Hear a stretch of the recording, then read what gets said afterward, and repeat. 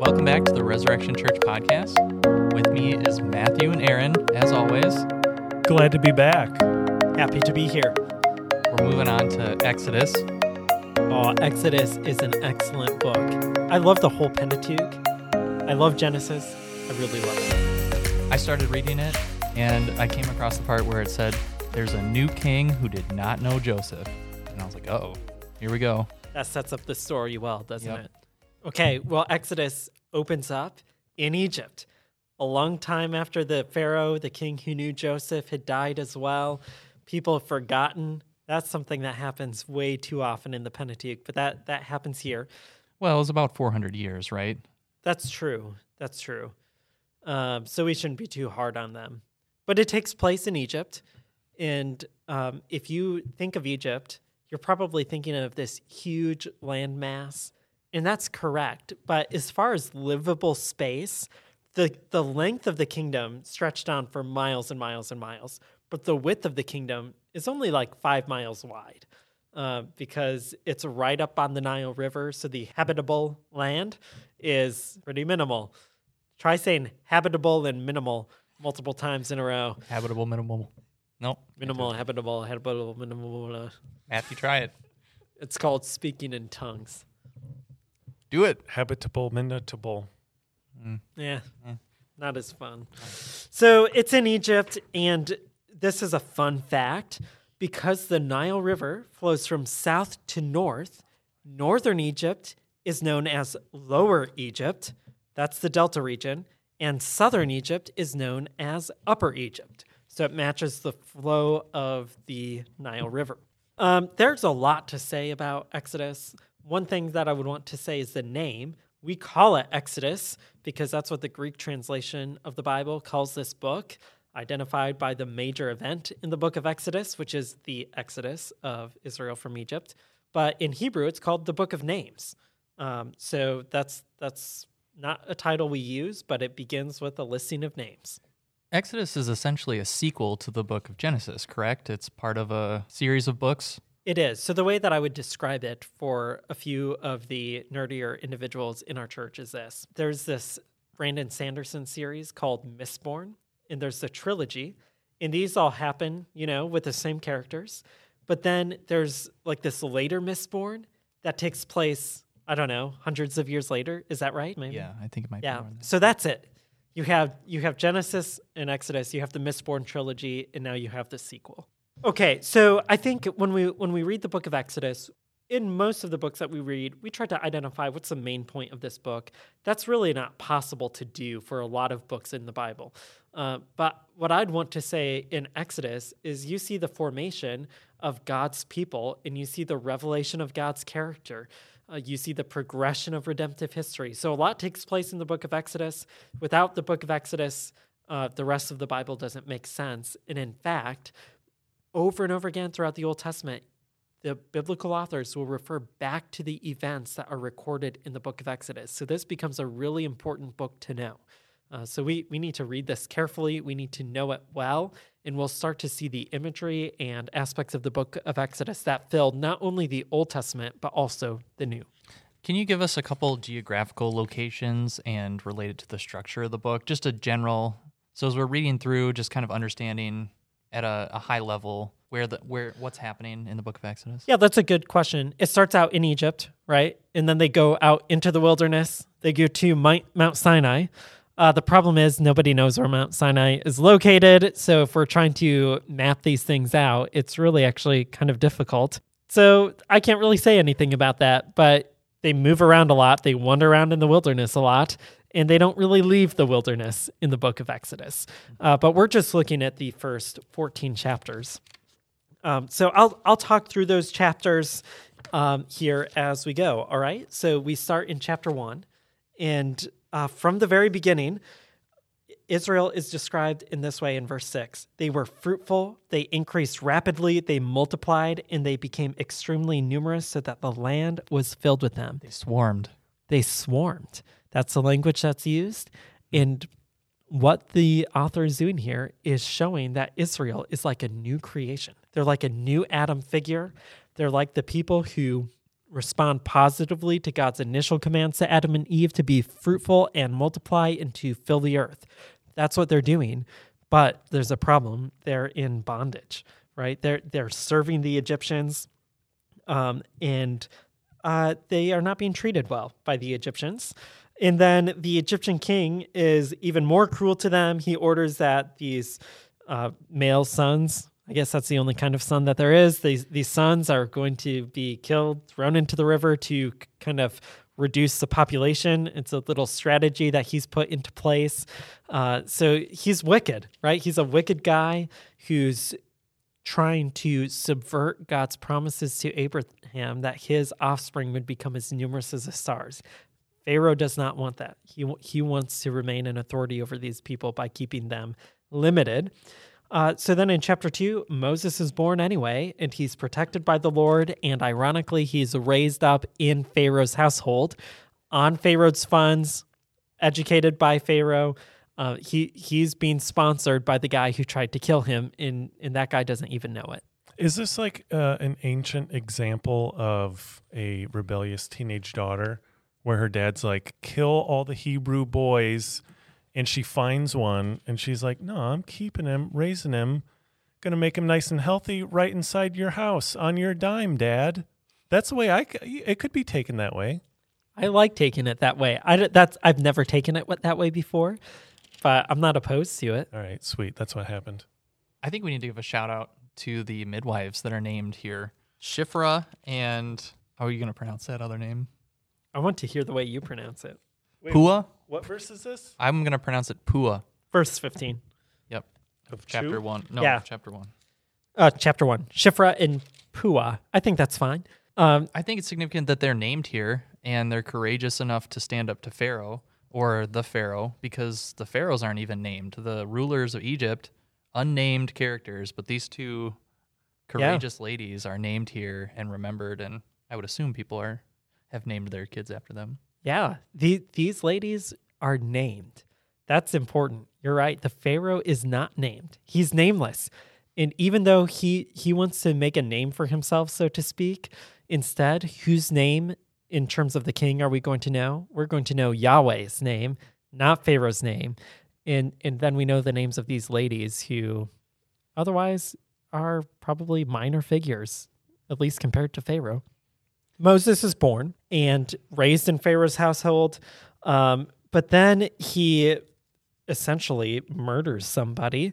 And later texts of scripture show us that he's trying to protect his people. He thinks he's going to be appointed as their prince. He's going to lead them to freedom and captivity. He thinks he's doing the Lord's work, essentially, but those people reject him. And in fact, they taunt him. And so then he flees off into the wilderness, and there he gets a wife, Zipporah. So they have a son. His name is Gershom. That's kind of a weird name, but it essentially sounds like the phrase "a stranger there," because he's been a resident alien in a foreign land. And then this king of Egypt died, but Israel is still enslaved. They're still groaning in their difficult labor. But then God hears in Exodus 2:24, he hears their groaning. He remembers his covenant with Abraham, with Isaac, and with Jacob. God saw the Israelites, and God knew. So the events in Exodus are going to be connected to God's covenantal promises with Abraham. Then in chapter 3, Moses is shepherding the flock in the wilderness, and he sees this obscene or absurd sight of a bush on fire not being consumed. It's remarkable. And so like most of us, Moses said to himself, why don't I go over there and look at this? This bush isn't being burned up. So he does, and he interacts with God. God speaks to him and identifies himself, and he commissions Moses to essentially be his representative and to lead Israel out of their captivity. Moses does not think that he's capable of doing this, and in his interactions with God, he keeps saying, please don't have me be the one who attempts this. Perhaps he's thinking about the way that he was rejected already by Israel, and that foreshadows over and over again where Israel doesn't want to follow his leadership. But then significantly in 4:14, the Lord's anger burns against Moses. in God's anger is going to burn against Israel throughout this book. But Moses experiences it here first. So this little section where we kind of have this autobiography of Moses, is that kind of a smaller story in paralleling Israel's story later in throughout this book? I think it really does. You see a lot of similarities between them. And then you also could contrast Moses with Abraham, where God appears to Abraham and speaks to him, and Abraham responds with a willing I am, or here I am I, or whatever he says. He listens to the Lord and he obeys, right? You're called out and he goes. God speaks to him. And it's only a bit later when Abraham starts to say, I don't know if you can fulfill your promises. Take Ishmael. And that's the kind of attitude that we see expounded on in Jacob, where he says, God, if you bring me safely to this place, then you'll be my God. Well, now we have something similar here with Moses. So Moses returns to Egypt, and he's essentially told to tell Pharaoh that he needs to release God's people because Israel is his firstborn son. Israel's identified as God's firstborn son, and there's a warning from the very beginning in chapter 4 that God is about to kill Pharaoh's firstborn son. And we know by the end of the plagues that happens. It's also significant, I think, that from the very beginning, God tells Moses that he's going to harden Pharaoh's heart so that he won't let the people go. And that's a phrase that we see over and over again throughout this story. But God hardened his heart, or Pharaoh hardened his own heart, just as the Lord had said. But before those interactions happen, we have this really bizarre scene in chapter 4, verse 24, where on the trip at an overnight campsite, it happened that the Lord confronted him and intended to put him to death. And we don't know if this is talking about Moses or about Moses' firstborn son. And this is a really hard section of Exodus to translate. So look at 5 translations and everyone will translate it in a different way. But what happens is Moses' wife cuts off her son's foreskin and she throws it at Moses' feet. Okay, so she circumcises him. And she says that Moses is a bridegroom of blood to me. That's somewhat of an obscure phrase, but probably is saying something like, in our marriage, you're bringing me under the wrath of God in the punishment of death. You're a bridegroom of blood to me. But then God let him alone, Moses or the son, and she accuses him again of being a bridegroom of blood, referring to the circumcision. And I think the point of this story is that God's wrath is going to be poured out on all of those who resist him and who do not follow him and do not obey him. And just as Israel is going to need to trust God by putting blood on their doorposts and observing this Passover, otherwise their firstborn sons will be killed. God is not a respecter of persons. People need to trust him and obey him.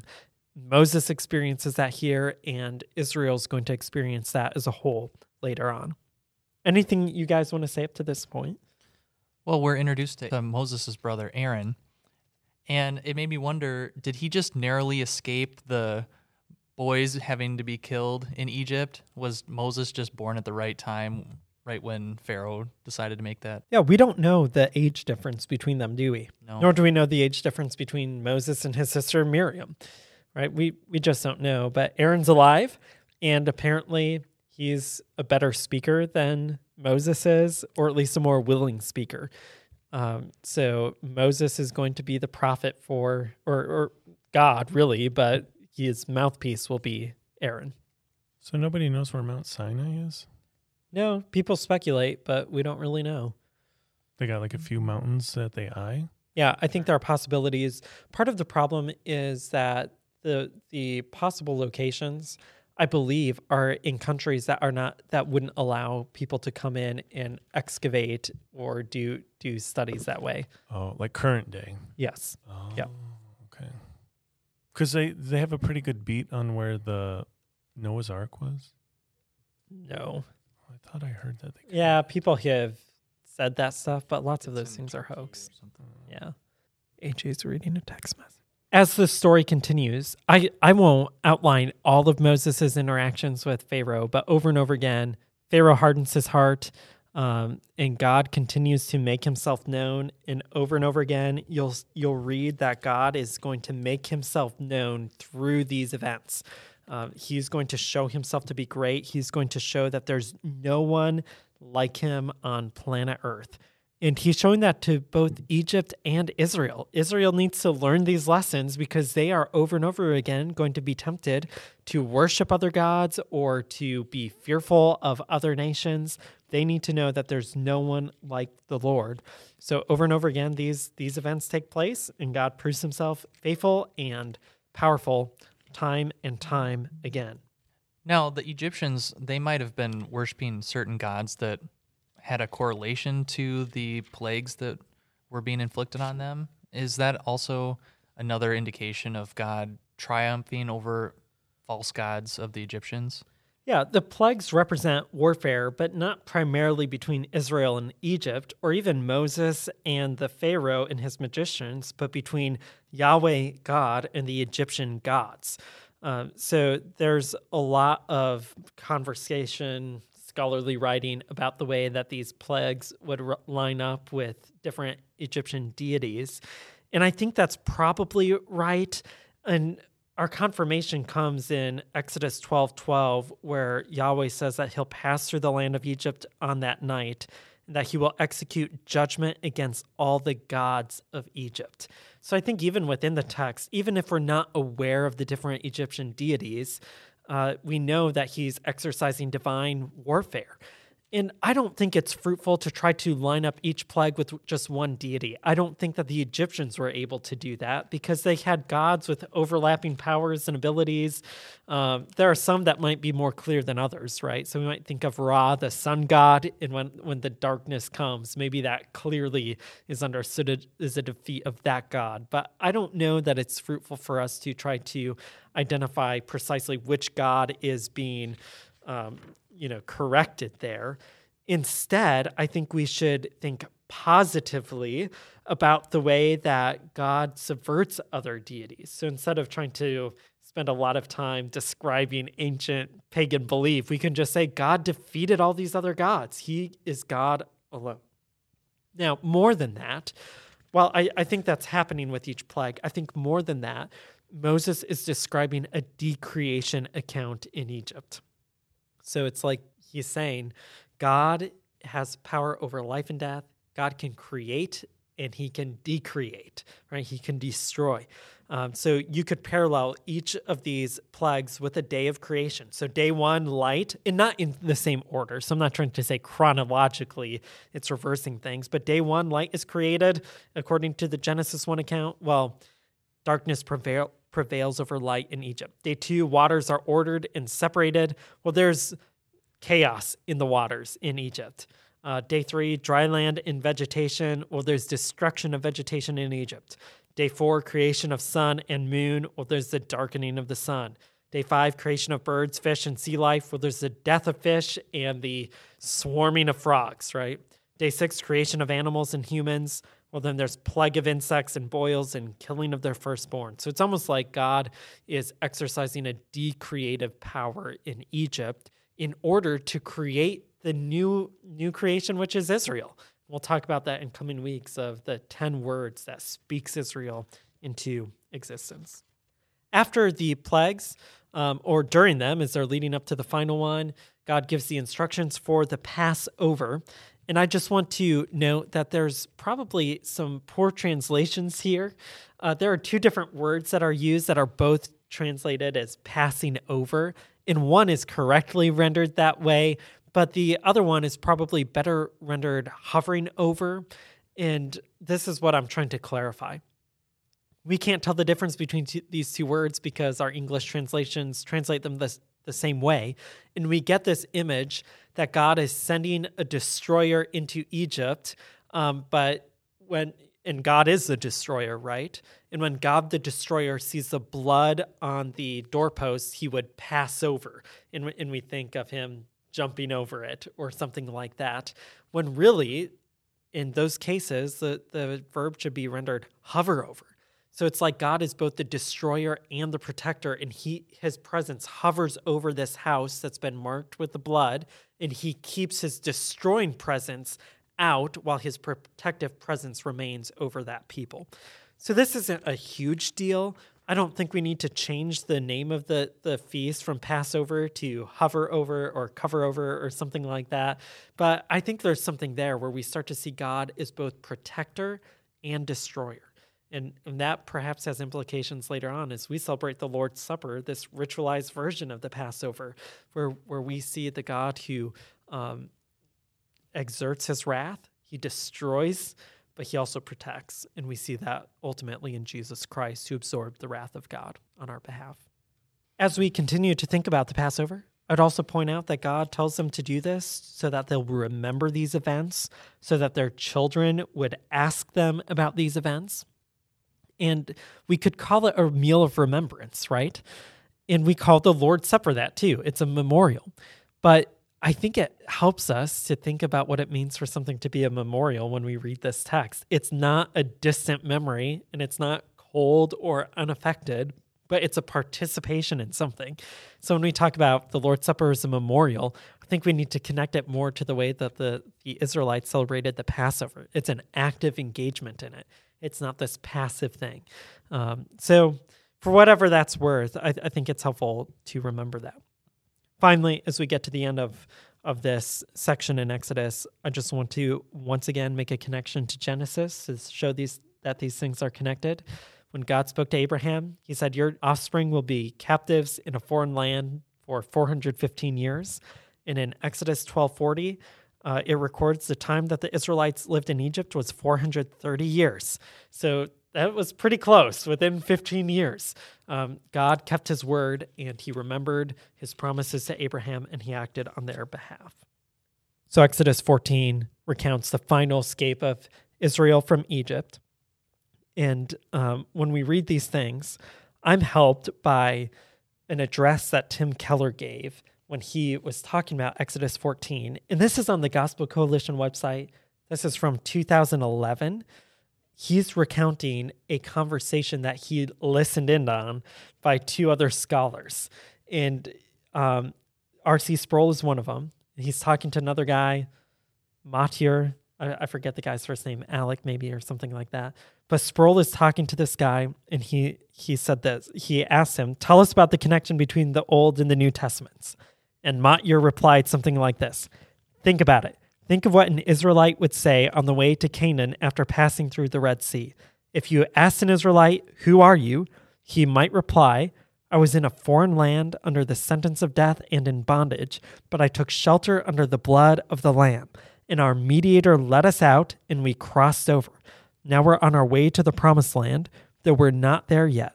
But he has given us his law to make us a community, and he has given us a tabernacle because we must live by grace and forgiveness, and he is present in our midst, and he will stay with us until we arrive home. Then Matir added, that's exactly what a Christian says, almost word for word. I love it. I think that's exactly right. People aren't going to want to just listen to me talk. They want raw Matthew and thoughtful AJ. I'm thinking. So Matthew, are you the oldest son? Yes. Because you're the only son, right? Yes. You're not the firstborn, but you're the firstborn son. Right. AJ, where are you in the lineup? I'm the firstborn son. I'm the firstborn son as well. Ooh. So if we were in Egypt and our parents did not apply the blood, we would not have woken up the next morning. And this podcast would not be happening. Exactly. I think God would have preserved the podcast by raising up others. Yeah, that's true. Yeah, it probably would be better than this one. Okay, that's all I have on Exodus. But I have a ton on Matthew. Go for it, baby. No. We're picking up in Matthew 19 and going through Matthew 22. Here we go. Moving to our passage in Matthew for the week, Matthew 19 through 22. It starts off with Jesus answering a question about divorce. And he goes on to talk about possessions in the kingdom. He tells some parables that were very informative. He gives further instruction to his disciples, there's some blind men that are healed. And we have the triumphal entry in Matthew 21. Jesus also cleanses the temple, and children praise him. He gives more parables and examples about a fig tree and a wedding banquet to mostly round out our reading for the week. Aaron, what rousing observations do you have from this passage for the week? Well, I would want to start in Matthew 19 and make a brief comment about Jesus' teaching on divorce. Love it. Obviously, this is debated, and people try to come to conclusions about, is divorce permissible or not, or in which situations, and is remarriage permissible or not. In fact, AJ, I remember you and I, many years ago, before we were friends, had a conversation about this, and we each took a view, and I think we held the same view. And then years later, I changed my view, and then we talked about it one time, and you were surprised about that. But I think it just goes to show that it's hard to come to clear conclusions about this. And one of those reasons is because Jesus doesn't say all that there is to say about divorce here. And this is maybe why it's helpful to talk about biblical teaching as pixelated and networked. So you just get little pieces of it, and they connect to the larger biblical teaching, and you have to take these things together. So you have to take what Jesus says here, but then you also have to consider what Paul says in 1 Corinthians 7, right? And even there, you have to make decisions. Is Paul giving the final word, or is he giving an example about how to reason your way through novel or new situations where you're encountering different relationships and relational issues? Well, these things are hard to decide, but I just want to say that probably as Christians, we have to read these things, work through them together, and understand this is one place where we probably all won't always agree.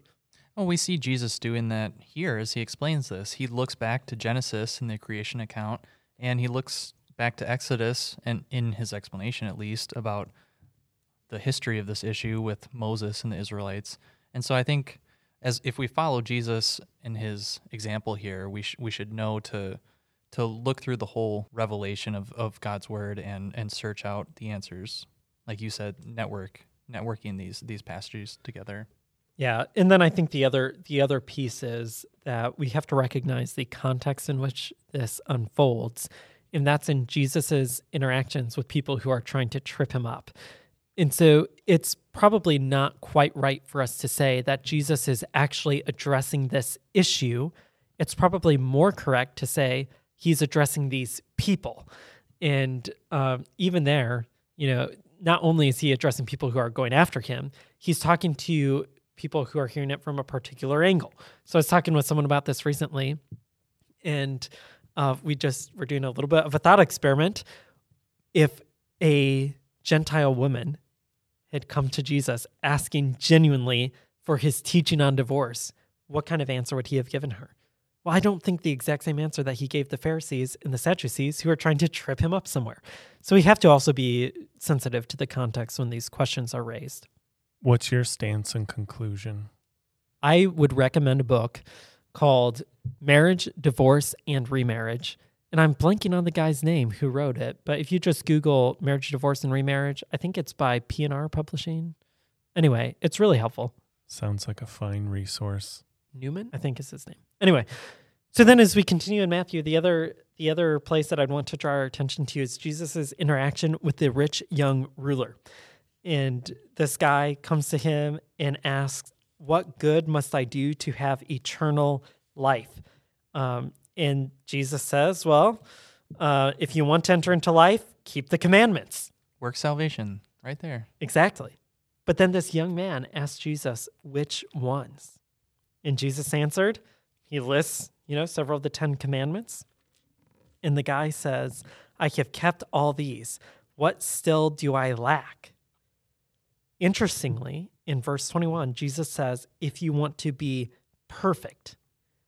Only one other time in the book of Matthew has this word shown up, and that's at the conclusion of Jesus's Beatitudes and his intensification of the law, where he gives the final statement, be perfect, even as your Father in heaven is perfect. And that rounds out his command, essentially to love your neighbor as yourself. And he is telling this guy, you need to keep my commands. You need to be like your Father in heaven, the only one who is truly good. And you need to find your way of life in the commands that I've given. That's what will give you fullness of life in full flourishing. And this guy was not willing to receive it. And so he walked away sorrowful. So I don't think this is so much Jesus teaching you can earn your way to heaven, but he's trying to show him what it looks like to live a full life now, what it looks like to progress towards the perfection of our Father in heaven now, and that's by adopting the ways and the values of Jesus. And this guy was unwilling to do it.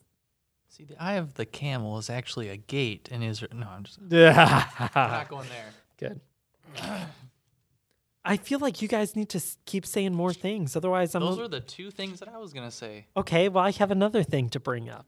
Perfect. As we continue to look in this section of our reading on Matthew, we get to chapter 22, and we end, or get close to the end of our reading, with an interaction between Jesus and the Sadducees. And this starts in verse 23 of Matthew 22. And Matthew says, the same day, some Sadducees who say there is no resurrection came up to him and asked him about this hypothetical situation where there's this guy who dies, he has no children, his brother marries his wife, and there were 7 of them. They kept getting married and died. So they want to say, if the resurrection exists, which one is this lady going to be married to in the resurrection? And they're actually borrowing from a story in the apocryphal book Tobit. So that's interesting. So this is where it's good for you to have a knowledge of Second Temple literature, because that frames some of these questions. And Matthew Wiedemann has read a good amount of that. Have you read Tobit yet?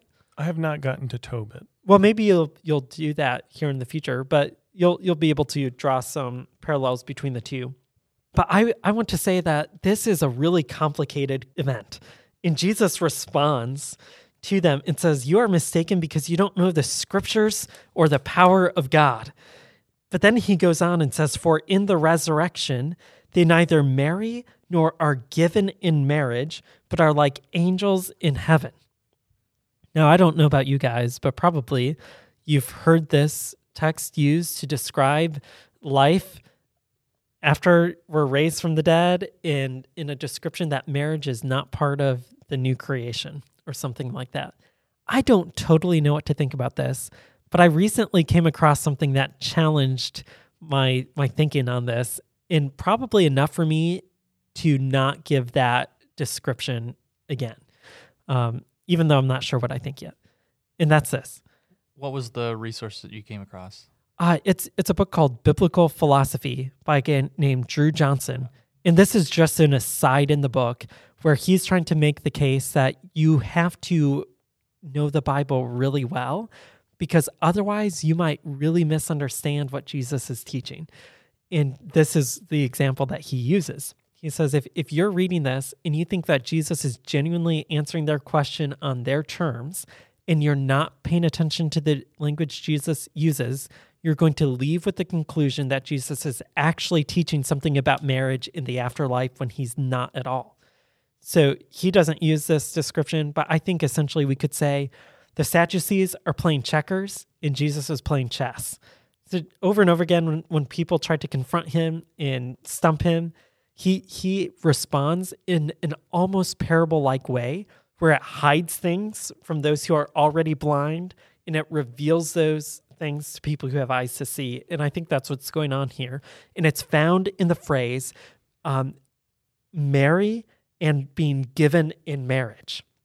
Now, this phrase to our unacculturated ears probably just sounds like he's talking about marriage just like these guys are. But later in Matthew 24:38, Jesus describes the days of Noah when judgment is about to come. He says that it will be like the days of Noah were. In those days before the flood, they were eating and drinking, marrying and giving in marriage until Noah boarded the ark. They didn't know until the flood came and swept them all away. So this stock phrase, we might call it, of marrying and giving in marriage is indicative of individuals who are facing God's judgment and they can't see it. They've been given all the signs of God's judgment. They've been warned of God's judgment, but they don't have eyes to see. So they go about life as if nothing is coming.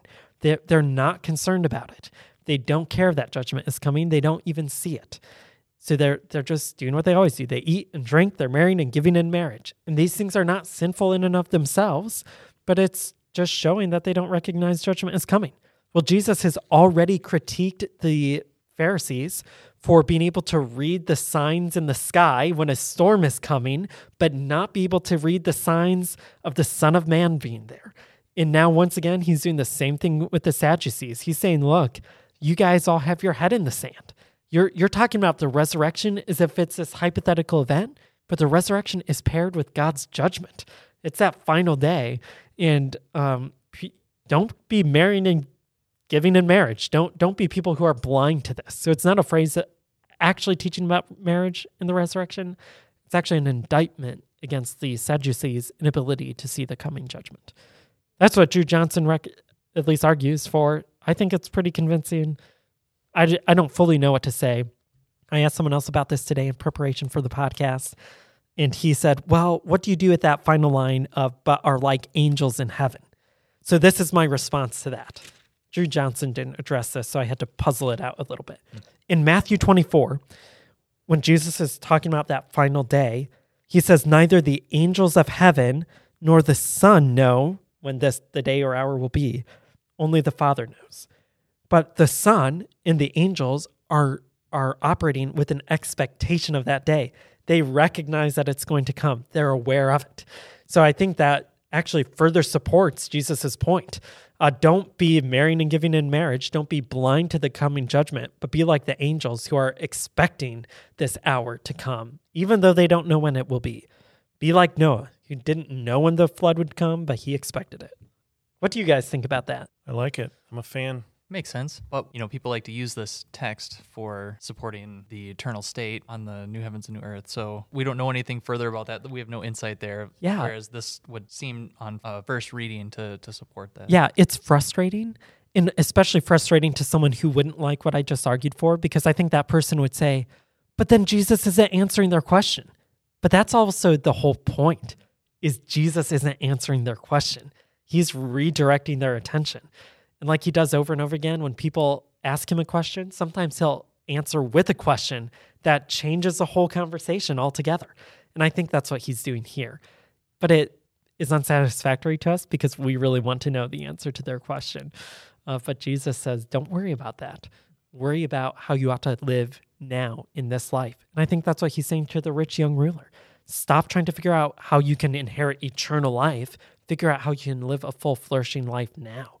And we don't really like those answers because they demand sacrifice and faithfulness. Anything else you guys want to say about Matthew? I feel really bad that I've been talking for most of the last 2 episodes, but don't want to apologize either. You're the expert. Well, I'm not an expert, though. Well, compared to... That's the thing. I don't know if you guys feel this way, but the more that I've been reading the Bible this year, the more I'm realizing there are things that I have not ever paid attention to. So it's not like we're experts or something. It's just we're observing things that maybe we haven't picked up on before. Well, that's certainly the case for me, but I've been noticing just a lot of the parallels in the New Testament back to the Old Testament, and it's just, like you said, it's crucial to know the Bible, to really understand it, and starting to see the lack of knowledge for me. Also lacking knowledge. Well, I'm glad we're reading the Bible together. I'm glad some people are joining us. Like, I talked to one person at our church on Sunday. She said she was listening through this and reading, so it's encouraging to know other people are doing it as well. So let's keep it up, even though we're week 5.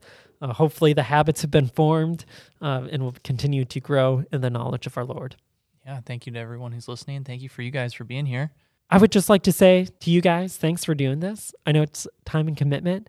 And though our listeners might not notice this, or they probably notice if they listen to old episodes of our podcast, AJ is functioning as our podcast producer, and he is doing a fine job. So AJ, thank you not only for hosting this, but also producing our podcast show.